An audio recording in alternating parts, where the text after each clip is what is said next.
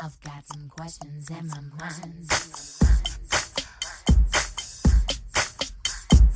Welcome back. You are listening to another episode of the Keep the Change podcast, and we have got Ilse Wolfe back again after the debut episode that went nuts, straight to the top of the charts, inspiring females all over the country. Good to see you. How about that for an intro? What an intro. Yeah. She's back. She's back.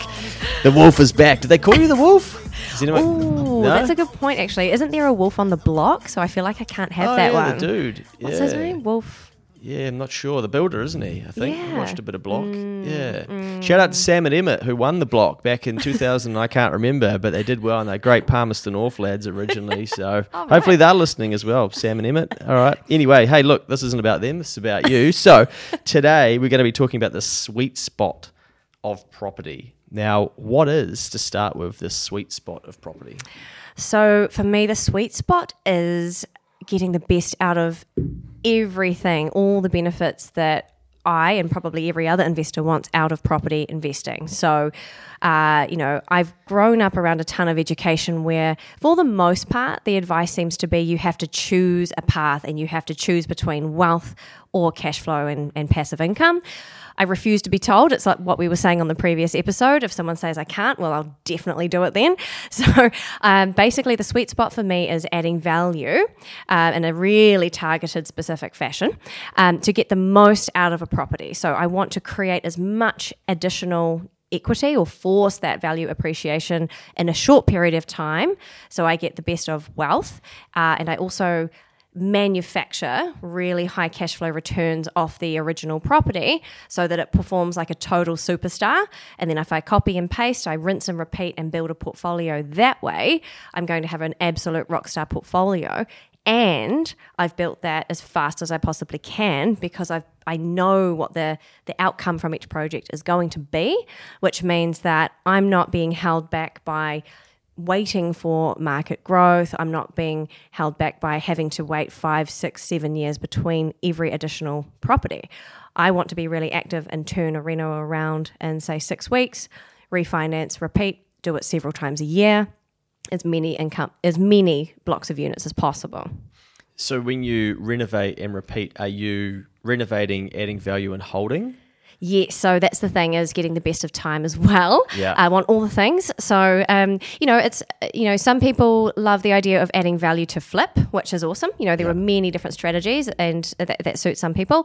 I'm more of the mindset that, say I spend $50,000 on a renovation, I can either A, flip that property, sell it, and maybe that $50,000 turns into $100,000, right? So that's great for some people. For me, I would rather take that $50,000 gain, take that $100,000 outcome, re-leverage with someone else's money, aka the bank or some lender or some private money, re-leverage that property and then get the next one. So now I have two.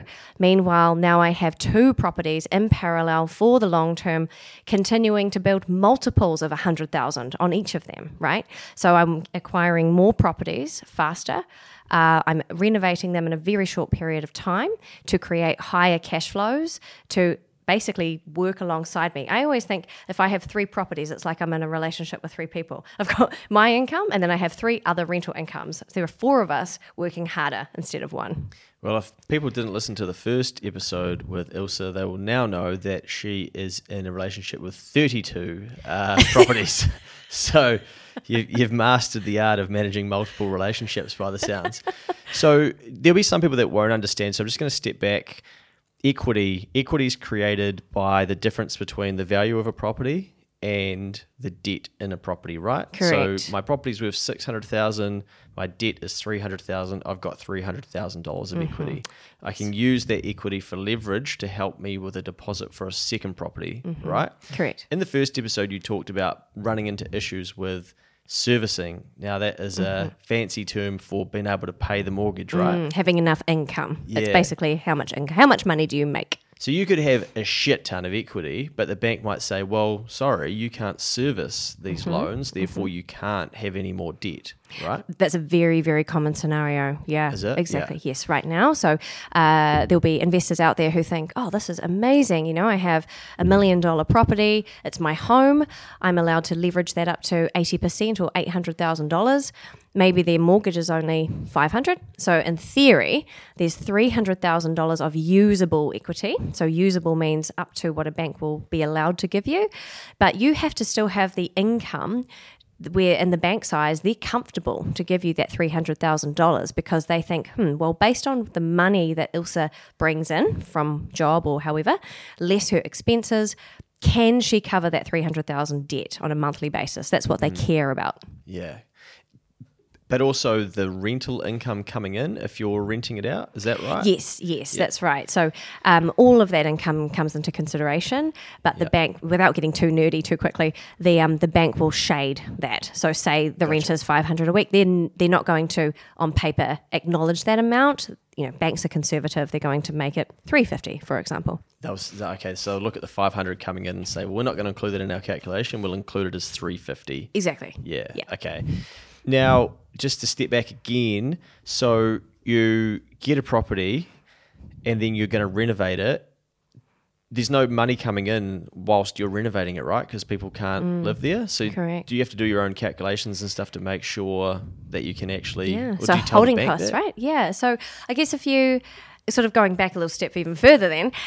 So I guess, talking about the sweet spot, the idea of trying to get best bang for buck, I guess is how I think about it, is knowing that I need to satisfy the bank on two parts. One is that usable equity. How much capital can I lean against so the bank gives me more funds to buy another property? And the second part being they care about how much money I make. If I went out into the market, and for me, it's all about existing properties, there are two main benefits from existing properties that you cannot get if you have a new build strategy. So I think it's really important to make that distinction, actually. I love existing build properties. So houses built from the 50s, 60s, 70s, your classic weatherboard, older suburbs out in the regional centres or cities. But where the two benefits you get are, one, they've been around for decades, right? There's work to be done. You can reinvigorate them. You can paint the exterior weatherboards. You can re-roof. You can completely modernise the interior, either layout or refresh the paint, the carpet, the kitchens, the bathrooms. When you're done with that, the inside of that house looks like a brand new house, right? It looks like a new build. You've added value and you've improved the rental appeal of that property. So the first thing there is you've increased the cash flow return, where before, when it was an old dunger or had the old floral wallpaper, was for example, might have been $450 a week rent on the market. Now it's completely brand new inside. It might be worth $650, $700. So when you pay for a rundown property or an average property and you get more cash flow out of it, you're creating a better return. The other benefit is that the land is often developable. You have to check the council plans for what you can do, of course, per every single site. But one thing you cannot do with a new build, once it's been already maximised by the developer, is subdivide that and put a second house on the back patio, right? So with an existing build, one, you renovate it to get a wicked return to help you buy more property. And then the second thing is you could possibly either add a minor dwelling, which is like a 2-bedroom house. Then you've got 2 rents off that same original piece of purchase off that original purchase for that land. Or maybe you can even subdivide it into separate assets and build again. So there are many ways and many rounds of value you can create for yourself with the existing build properties. Okay, can we look at if this is possible? Say there's a couple listening to this and they've got a property. Now, they go on homes.co.nz or wherever you go to find out what your property's worth, right? And then you go, okay, so that's my value of my property. And then my debtors, they log into their bank and they get their debt and they go, okay, therefore my equity must be X, Y, Z. If they're not happy with that amount of equity and they want it to be more, then they've got two options. They can either pay down the debt faster, which creates equity, or they can increase the value of the property, right? So Absolutely. Do people do that? Do people often add value to their property, their owner occupied, and go, right, let's increase the value and then use equity in this property to then get us going faster on our investment journey? Generally, I think what happens is by the time I meet with an investor, they've spent some time getting themselves ready to the point to get in touch. So there's probably usable equity built up in their house already, and that's usually the point that they inquire at. So normally, no, they're not adding value to their own. Occasionally they may have done that previously, but they're usually at the point of now they see they're ready and they want to know how to use it to their best advantage. So it's usually to form a deposit. Got ya. Okay, cool. That leads me to then they can buy a second property. So they go and they find something, and now they pay $450,000 for it, but they have a mortgage of $350 on it, if that's even possible at the moment. So they've got $100,000 worth of equity in it, but they then go and do a stack of work and improve the value, because I think a lot of people wouldn't actually understand that this is even possible. So then you go into homes.co.nz, but the value is still the same, but you've done all this improvement. You've put the bird bath, well, you probably wouldn't put a bird bath in, but whatever you do to add value to it, right? Definitely don't put a bird bath in. No bird baths, people. Fuck the bird bath. That's the cost of a heated towel rail. What are you talking about? Oh, well, there we go. See, these are the sweet spots we need to understand. But what happens is you then ring or you get a registered valuer, is that right? And that's their job, to actually value your property, not give you some sort of generic homes.co.nz. I probably should stop saying them, but wherever people get their valuation from, right? So that's a great segue. So the reason that you would want the registered valuation from the valuer would be, in terms of the methodology that I teach and that I deploy myself, is, again, trying to rinse the most return out of spending money on a renovation, is to first of all buy the right property where there's a certain layout and a size and a configuration of that floor plan I'm looking for, that I help my clients look for. And usually, every time, if the property is correct, we can add internal bedrooms without needing to make any structural changes within the house, within the existing footprint, and therefore it is adding a ton of value. So say, for example, there's an 80 square metre house that starts as no, that's not a bad example. Let's say, for example, there's a 90 square house, which is pretty typical. Weatherboard house, 3 bedrooms. If it meets certain criteria that I've learned to see over time, I help my investor buy that property and they will turn that into a 4-bedroom house, right? Yeah. So the homes.co.nz or whatever platform doesn't know you've done that, right? So the only way you can go about asserting that as a firm value is to hire a registered valuer who will come into the house. They will see that you've refreshed the paint, the carpet, you've upgraded the bathroom, the kitchen, whatever needs to be done. But also part of that an area of the house was repurposed into a 4th bedroom. All of a sudden, that property is worth a 4-bedroom house in that suburb. So they'll start to compare that property to 4-bedroom sales. So it can be the difference of, let's say, to create that result, you may have spent $60,000 for a 90 square metre house, and that could mean a property in a key regional centre may change from a $450,000 property to a $600,000 or $650,000 property. That would be a very typical situation. Wow. So you've spent 60 Gs, but you've got an equity increase on paper, because you haven't sold it yet, to realise it, of, say, $190,000, $140,000 around there. Yeah, exactly. So if you are going to renovate, you would try and aim for at least a $2 return for every $1 of renovation. Coming now, hopefully, into a growth stage, that can increase to $3.50, say. Okay, so then you hold that, you don't sell it, so you don't actually realise that equity. But now you can go back to the bank and you say, hey, I've got this valuation and it's increased in value because it's been compared to 4-bedroom homes, and also it can be rented out. But that probably increases in the money coming in. Yes, exactly. Yeah. So now you have a property that instead of, if you'd bought it and not renovated it, let's say it might be this is really insider numbers, but say 4% gross yield, so that, that is what it is, and say that's an average performing rental. But if you bought that... what does that mean? Because there'd be some people that are like, what do you mean gross good point. Yield? Yeah. So if we break that down, so what a gross yield is so say you have a weekly rent, that might be $500 a week, times 52, that gives you the annual rent. So you divide the annual rent by the purchase price or however much debt, depending on how you prefer. Yeah. That gives you a yield. $26,000 divided by your debt. Yes, Okay. correct. And that will give you like a probably most commonly, if you go onto Trade Me, you look for a property, you go to Trade Me Rentals and you see how much that type of property in that location would rent for at that same spec. It will probably end up being like a 4 or 5% gross yield. So annual rent divided by what you pay for the property. So what I want my clients to achieve is 8%, which is challenging. You can't do that to every property, but when you hunt and you do the right things and follow the process, you can create that. So if you go back to the bank and you say, I have this 8% gross yielding property, I'd like to re-leverage it, please, and buy a second one, you're in a stronger servicing or a stronger position in the bank's eyes than if you turn up with that same property and you say, hey, can I please get that second property? This first one is performing at 4%, which is the stronger scenario to give you the boost into the next one. And not only that, because you renovated and you increased the value of that property, you've formed more deposit, right? So you've actually improved the equity portion of that property so that you will be ready sooner to buy the next one. If you don't do that, you're waiting for however many years until that original property increases of its own right based on what's happening in its market. So if I was looking for a property and I really liked it and I'm showing you and you're mentoring me and there's a 4% yield, you're like, come on, Luke, we can do better. Yeah, this is not the property. This is not what I've taught you to do. Yeah.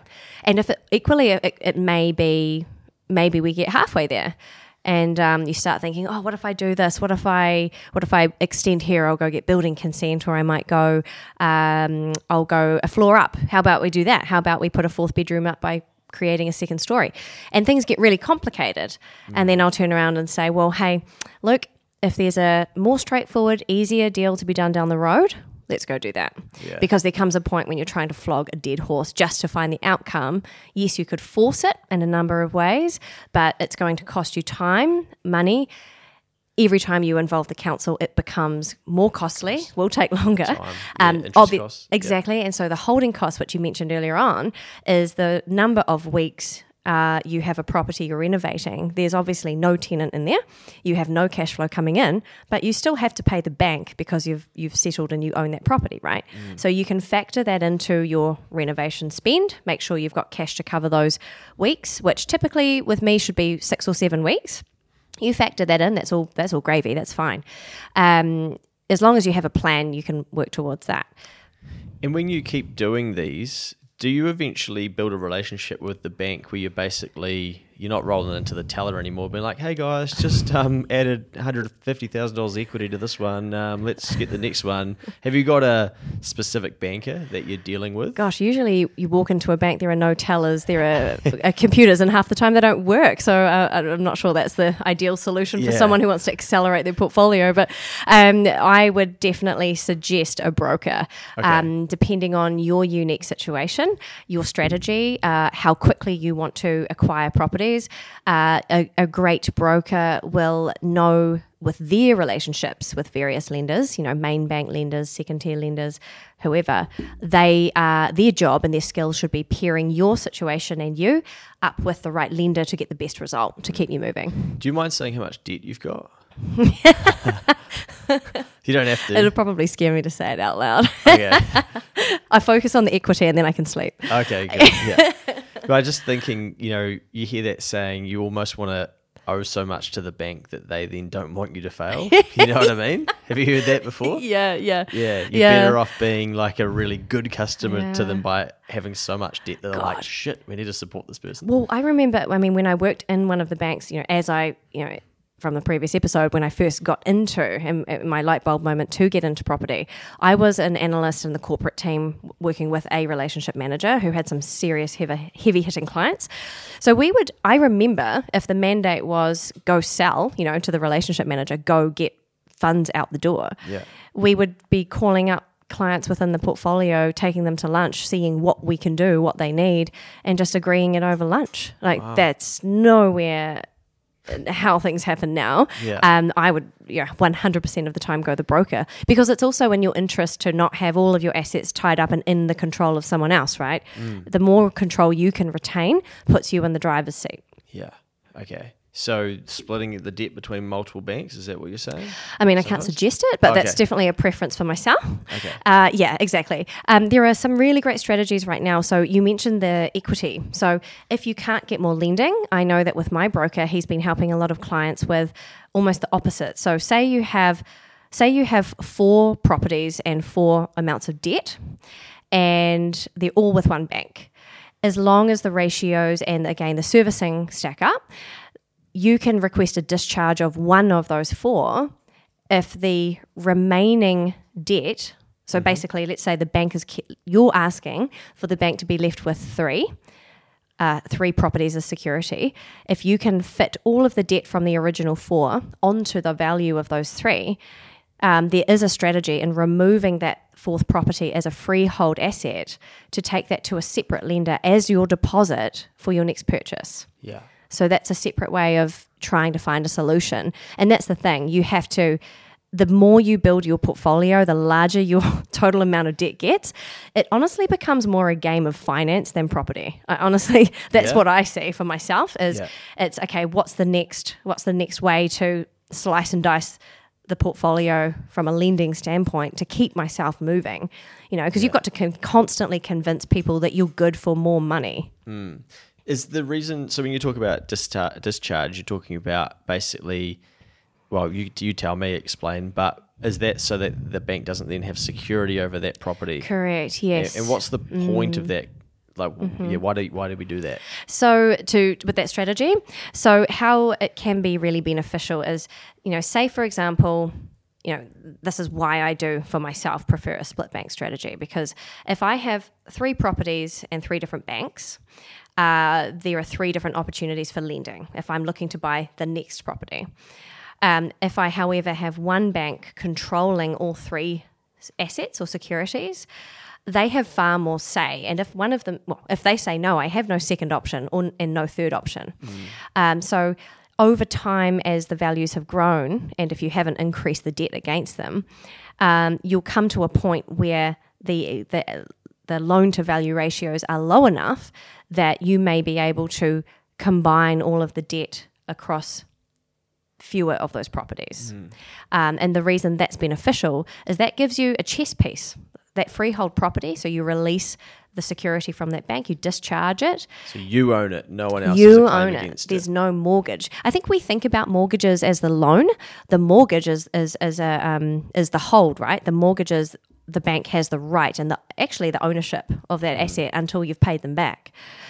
So once the debt is off that asset, you can own that free and clear, is another way of saying it. Yeah. And you can take that down to another lender and meet their servicing criteria, which could be different, right? Yeah. And put your case forward as to why you're going to go create this, buy this next property. And hey, if you're going to create an 8% gross yield over a 4%, that again is going to look stronger. So you take your property down to them on walk paper, it down the street. Yeah, and you say, I want to buy that property over there, and to give you comfort, I'll let you have this property if shit hits the fan. As my deposit, right? Because you still need to sweet. stump up the 35%. So let's say that freehold property is worth $500,000. Yeah. They would take that full property as security, and let's say you want to buy $1 million property. So they'll technically they're giving you a loan of $350,000, 35% against that $500,000 property, right? And that is now them giving you the deposit money or funds that you can then go buy another property and get the 65% balance on the property you choose. Does that make sense? Let's start again from the top. So we want to buy $1 million property, but we've got it, and we've given them $500,000 property we've walked into the bank with that. We've got like, here's our $500,000 property on paper. Yeah. We want the $1 million one. But I need some finance to go and buy that. Yes. Yeah. So what? Yeah. So they'll take the property That's ours if this falls over. Yeah, they'll say, I'll take that property, and they'll give you $350,000 against that property as the loan, and you're giving them the property to hold it against. Got ya. So that's their property. Yeah. And then you go and buy the $1 million property, and the loan on that property is $650,000. Yeah, gotcha. Mm-hmm. Nice. So it's quite common. Most investors, I see at least, especially when they're in an active phase of building their portfolio, it is effectively it's 100% debt, right? The idea is to use other people's money, OPM. So with an existing property, that's 35% deposit on a property you already have, unless you have cash, right? And then the balance of 65 is on the new property. Yeah. So it's usually 100% debt to build the portfolio. And of course, they're going to assess you as to whether they'll give you the money, but also can you meet the servicing requirements of this, i.e. repaying. And they'll want to know what the property is. You can't just go out and buy any property, right? Yeah, I see. Yeah. So they want to know what the milli property is. Yeah. Okay. I think I've taken us off tangent again on the sweet spot of property investing. But do different property coaches around the country, do they have different sweet spots and different things that they go after? Yeah, I think we all have different areas and different strategies. So again, it comes back to you. If you're looking to get started and you want help to fast track your success, that's what you should be aiming for, to work with someone to achieve what you want much more quickly than we did. We're kind of like the proud parent, that's the role, right? Yes, there are different strategies. So, it comes down to your own risk profile. Are you averse to really risky things? Then probably I would say development is on the riskiest end, because it takes a long time, first of all, to get your plans drawn up and through council, and then the cost of the building cost always goes up over time. Did anyone ever hear of building costs go down? I don't think so. So the longer the period of the project, and development would be the longest, your risk is so high. So if you feel like, that makes me super uncomfortable, it's probably not quite the right fit. The way that I try to help my clients is have it pretty well packaged up, in the sense that we calculate the post-renovation rent. We get third-party appraisals. We know, I'm not saying, this is what it will rent for. It comes down to data. You've got to back it with data to reduce risk. So if you're buying a property, I can guide you as to what's a reasonable price for that property in that location, and this is what it will rent for if you do nothing to it. But you can't be going out buying a property and not knowing the outcome after you're going to renovate it and spend $50,000, $60,000. So my job is to say, look, I can show you what the end result will be. We can get the other professionals around us and the builders and the property managers to tell you how it will land, so that before you go unconditional, you buy this property 100%, exactly how it will perform for you, and that reduces risk, right? I started buying properties for myself, renovating, but not looking at the post-renovation rents. And I didn't even know what to do with that. So I got myself in the early days actually into a really, I was going to say a black hole, but it was a red one. I was deep in the red by renovating properties based on deposits, rather than thinking about what the rents would be after I added value. And at one stage, I had 3 Auckland properties that I'd bought, the 3 within 6 months.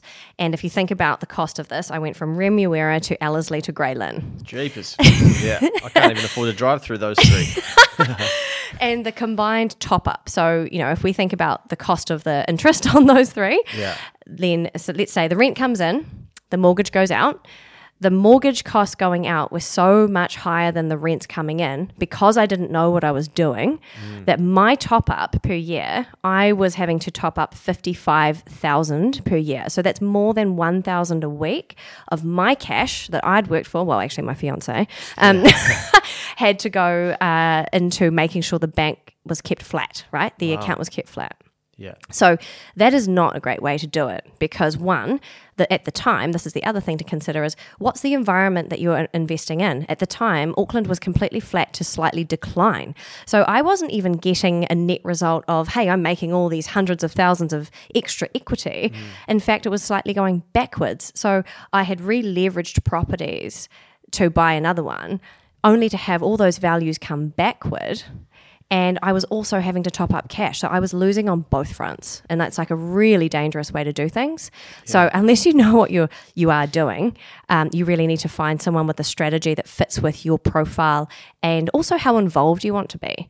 I think there's an idea that if you renovate, you need to be on the tools. That's not at all the case. Like, you should focus on the skill you want out of it. For most of my clients, that's me showing them how much to spend on the property, how much to spend on the renovation, how to anticipate and calculate the outcome of value as well as the rent. Yeah. And that in itself is a skill. If you can master that, you can turn it over. So that's the BRRRR strategy. You buy, renovate, rent, refinance, and repeat to build a long-term portfolio. And that means you're going to get the long-term benefits of capital growth over time. Plus, if you put it on its strongest footing through renovating in a really great way to have higher returns, you've kind of set it in on a strong direction, right? Yeah. And when you had those 3 properties and things weren't going well, and you were looking at negative equity, I'd imagine, or there's no growth there, and you're having to top it up, your back must have been against the wall in some regards, right? Did you have any self-doubt around, shit, I don't actually, know if I've got what it takes for this. Maybe I don't know what I'm doing. Yeah, shoot. This was the first 3 properties I went full-time into. So when I decided I'm going all in, I know what I'm doing. I'll go renovate. I'll form a deposit. It was terrifying. The Greylin house was for us as a home, and we ended up moving out to rent it just to alleviate some of the cash flow. Very lucky I could move in. My partner and we could move into my in-laws because they had a separate granny flat. So we did that for 2 years to climb out of that negative gearing hole. And that takes time too. So you can slip up pretty quickly, and every consequence is that it will take you, months, 5x longer to get out of it.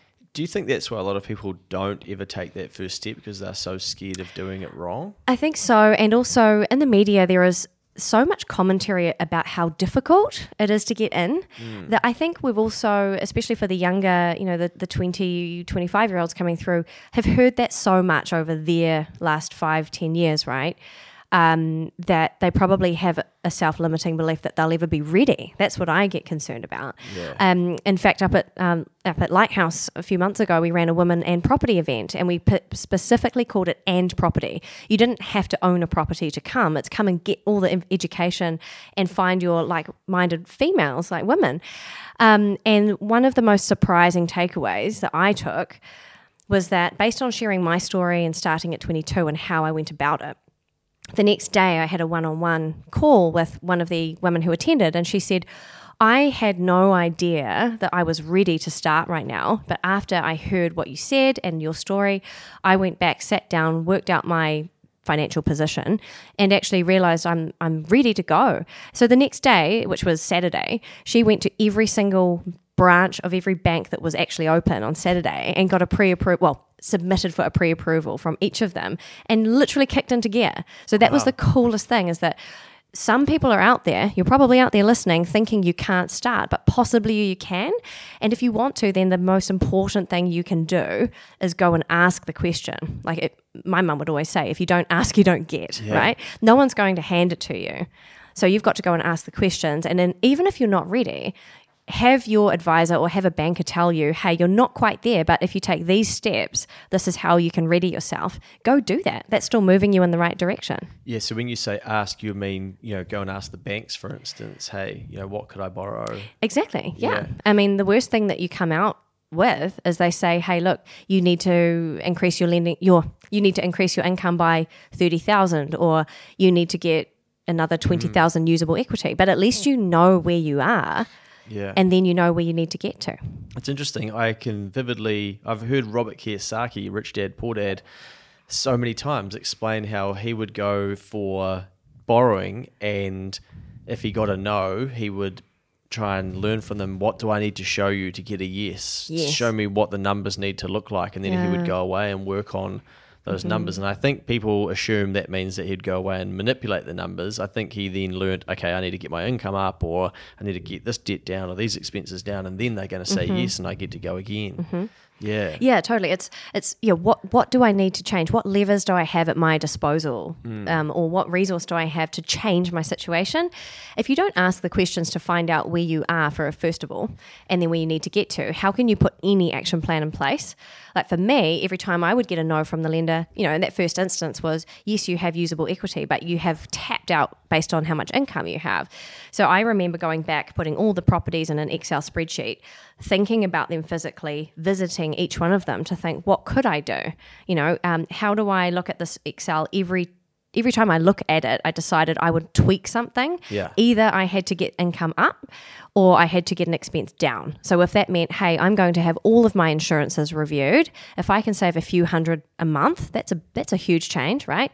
And then also if I can see, oh, look, I haven't increased or reviewed the rent on this property for a couple of years, there's probably $30, $40, $50 a week there, right? So understanding what you need to increase or decrease and making baby steps towards that is actually the best way to create change, right? It's gradual and it becomes habitual, and then you're consistent. Yeah, you're basically reverse engineering what it is you're trying to achieve, and then you've got a bit more clarity around, okay, well, we need that to happen. So then it sort of gives you that boost to go, right, well, I'm going to do this, or I'm going to up the rent, or whatever it is that you're sort of, I'm scared sending that review, or, and I think that's applicable for all of us, not just in property investing. What about, I'd imagine there'd be so many people that wouldn't invest and they'll be too scared to because they are afraid of risking the equity in their property. That's basically, for a lot of Kiwis, it's what they're working towards. It's their, that's their pathway. It's basically as we talked about in the first episode, the get mortgage free. That's the financial goal for a lot of Kiwis. Yeah. But then I think people graduate past that and they're like, okay, there's got to be something a little bit more to it than this. What is that? But do you think that it stops a lot of people? And would you say, there's risk involved in everything. So I'm not saying that doing what you're doing doesn't have risk, but do you think that some people overestimate or think that the risk is higher than what it actually is? Yeah, I think as you were describing that, I can hear a lot of investors say, have repeated a lot of their versions of that story to me. And sometimes it comes down to where they're taking the advice from. There's that classic story of if you're talking around the barbecue about property, who's giving you that advice? Like, don't invest here or buy this property. Who is that advice and what's the basis of that idea? And also sometimes you hear a really horrible, painful story where someone lost a ton of money in a property deal and then they never went back in. And that becomes their self-fulfilling story, right? So once they start sharing that becomes more real, and that's the only version that someone else then hears about property. But the same is true for any asset class, right? If you're going to try and make a gain, there has to be some risk inherently involved in that. So I guess, making sure you seek advice from the right people. Definitely see a financial advisor, because it may be that there's something outside of property that better fits. And it comes down to, first of all, knowing what your goals are. And also the timeline that you're setting yourself for the goal. An advisor will help you work out if that's actually realistic or not. I've met with people who've said, I want 50 properties in 5 years. I mean, that's awesome. Everyone does. Yeah. But what's your path? Yeah. Having something that's realistic where someone can actually chaperone you along in that journey is really important. And that could be your mortgage advisor, right? Because they've got the calculators at their disposal too. How many deals are there out there right now? How many there are deals, there's money to be made in every market. So there's a combination or an element of what is the stage, what stage of the cycle is that market in? And I'm not talking New Zealand. I'm talking, it could be, within, say in New Plymouth or Invercargill, like within a market within New Zealand, and then even within a portion of the town, right? So it could be at the suburb level. You need to understand what's going on in a specific location. Is it in growth stage? Is it stagnant? Is it stagnant at the top? Is it stagnant at the bottom? And what's the demand? Like, who wants to live there and why? And if you can tap into those insights and find that, oh gosh, hang on, I can see that there've been a ton of properties here. I've got lots of sales for 3-bedroom houses, and they've been selling for $450,000. Oh, hang on a minute, this one's advertised at, I don't know, probably doesn't happen that often, but if you can secure a price less than that, you are making money into the deal, and that helps you on the back end. So let's say you renovate that property, that initial boost you've won going in is going to help. So that's extra money you've made, but you have to have your eyes open and look for it. And equally, there are strategies that won't work. If the Auckland market, which is very, very expensive to buy in, if you're looking to flip and it's the peak of the market and you can't sell for what you want, and each month the price or the value of that house is coming down, that's probably not the right strategy for that time. I'm sure there'll be people that are thinking, why do you do coaching in this space? Why don't you just go and do all the deals yourself then? That's the skeptic, right? What is the answer for that, Kiwi? Yeah, so good question. Yeah. Who's thinking that? So the thing is, this sounds so cheesy, but one property could be a yes for someone and a no for someone else. And more, actually every time, the investors who are starting out and they're looking for their first or second or third property, the properties that I'm helping them secure, firstly are, they're different from what I'm looking for myself. That's just pure numbers and the type of property and competency level, I guess. First of all, if a client was looking at a property, I'd never steal it from them anyway. Yeah. What kind of human does that? But it comes down to your criteria, right? Mm. So coming back to that, there might be a property that performs really well for someone and it's exactly what they're after. Maybe it is a 4% gross yield property, but it's like a triple subdivision and ultimately they want to put 3 townhouses on there or whatever. That's cool. That fits what they want. For me, that's not what I want. So that's where I would see that property and I would not think that's a deal for me.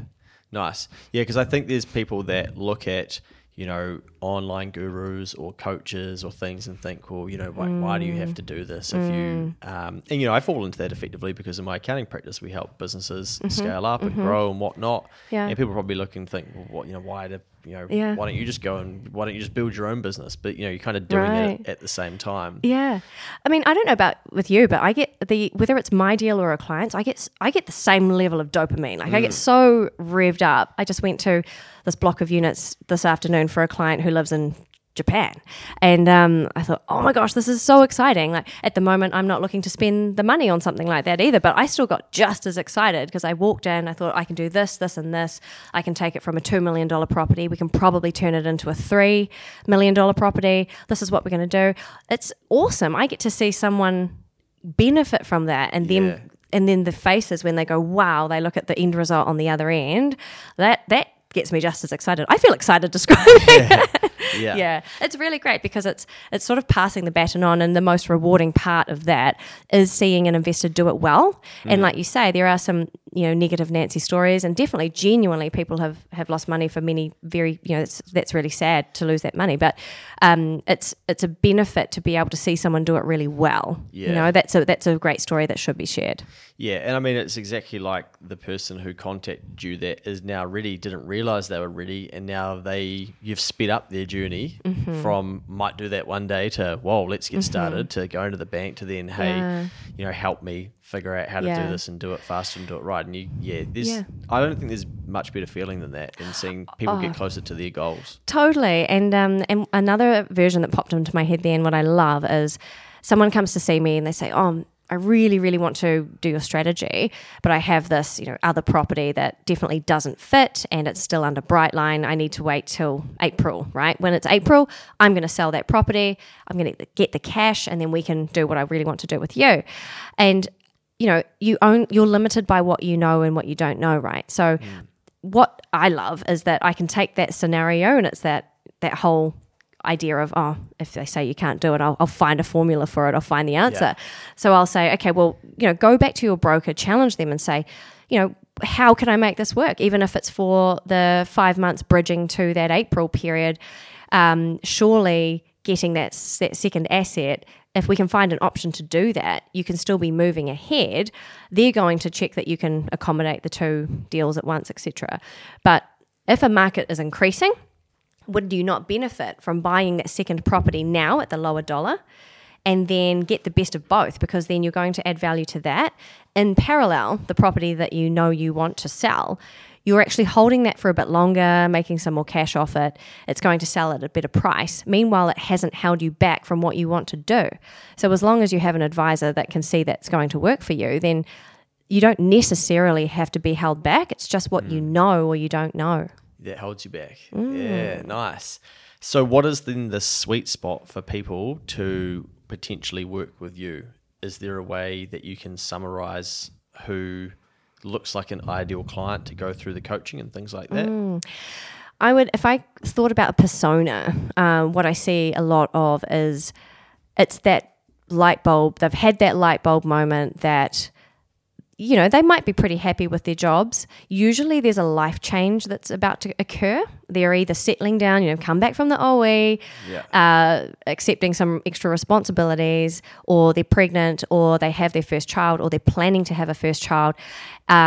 Most commonly, the first child's been born, they realise how much more valuable their time is and where they want to spend their time, which is usually not in someone else's office. Yeah. And that's the penny dropping.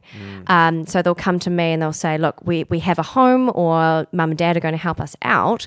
How can you help us get the best first property? So either it's going to be their own home, I help them renovate it to turn it into what they want. That still adds value, right, that they can leverage again. But more commonly, they have their home and they're trying to find a second avenue or a second long-term wealth or income stream that is outside of the office. So that's basically who comes to see me, and they've worked out that it's a steady, you know, steady wins the race. They're not looking for a fast win. Yeah. They're looking to build strong assets that they want to hold for the rest of their lives. And usually it's to give them to their kids. Nice. Yeah. They want to find something where it's a guaranteed, or they know that they can win if they do it correctly and do it well. And do it long term. Rather than the quick win bullshit. Yeah. And if they learn, and the thing is, it's incredible how much you learn in one one renovation project. It's incredible when you see the night and day contrast as well. Like, you know, they find their feet after the first one and they fly on the second one. Very common for my clients to have 2 rental properties within a year. Wow. And they find their feet. The best outcome is that I do myself out of a job, right? Yes. They should be like, I'm so all over this, I know it all, don't need you anymore. Yeah, right? Nice. Then they build, and that's awesome. Yeah. Okay, so how do people find more about what you're doing? Cool. So Wolfe Property Coaching on Instagram has some content there. There's also a bunch of links with either recent podcasts or upcoming events. Through my website, they can inquire for a 15-minute call, which is available absolutely all the time. Just jump on the website and inquire. Happy to jump on phone, understand your situation, connect a few dots, and then draft up a plan that could work for you. And you can take that to your advisor, and we crack on, smash goals. Epic. So Wolfe with an E. Yes. Right, there we go. So if people are searching for that, Wolfe Property Coaching on Instagram. Website is? wolfeproperty.co.nz. Oh, shoot, is it? Yeah, better just quickly check it. Is it coaching? Check it. We can get the edit. It's wolfeproperty.co.nz. I'm going to ask again. I'll ask for the edit. Do you want that? Oh, shit. It's probably bad, isn't it, for brand? No, that's all right. Just the website bit? Yes, I'll just say. And so the website? wolfeproperty.co.nz. So that's Wolfe with an E, property.co.nz. You can inquire through there and look forward to hearing from you. Easy as that. Well, thank you for your time over both of these episodes. I hope that people go back and listen to the first one again. There were so many nuggets in there, especially if they haven't listened to the first one. 2 awesome episodes. Thank you so much. Ilse Wolfe from Wolfe Property Coaching. We'll have to get you back in and find out what people are doing out there in the market in 2024. Awesome. Thanks, Luke. Will do.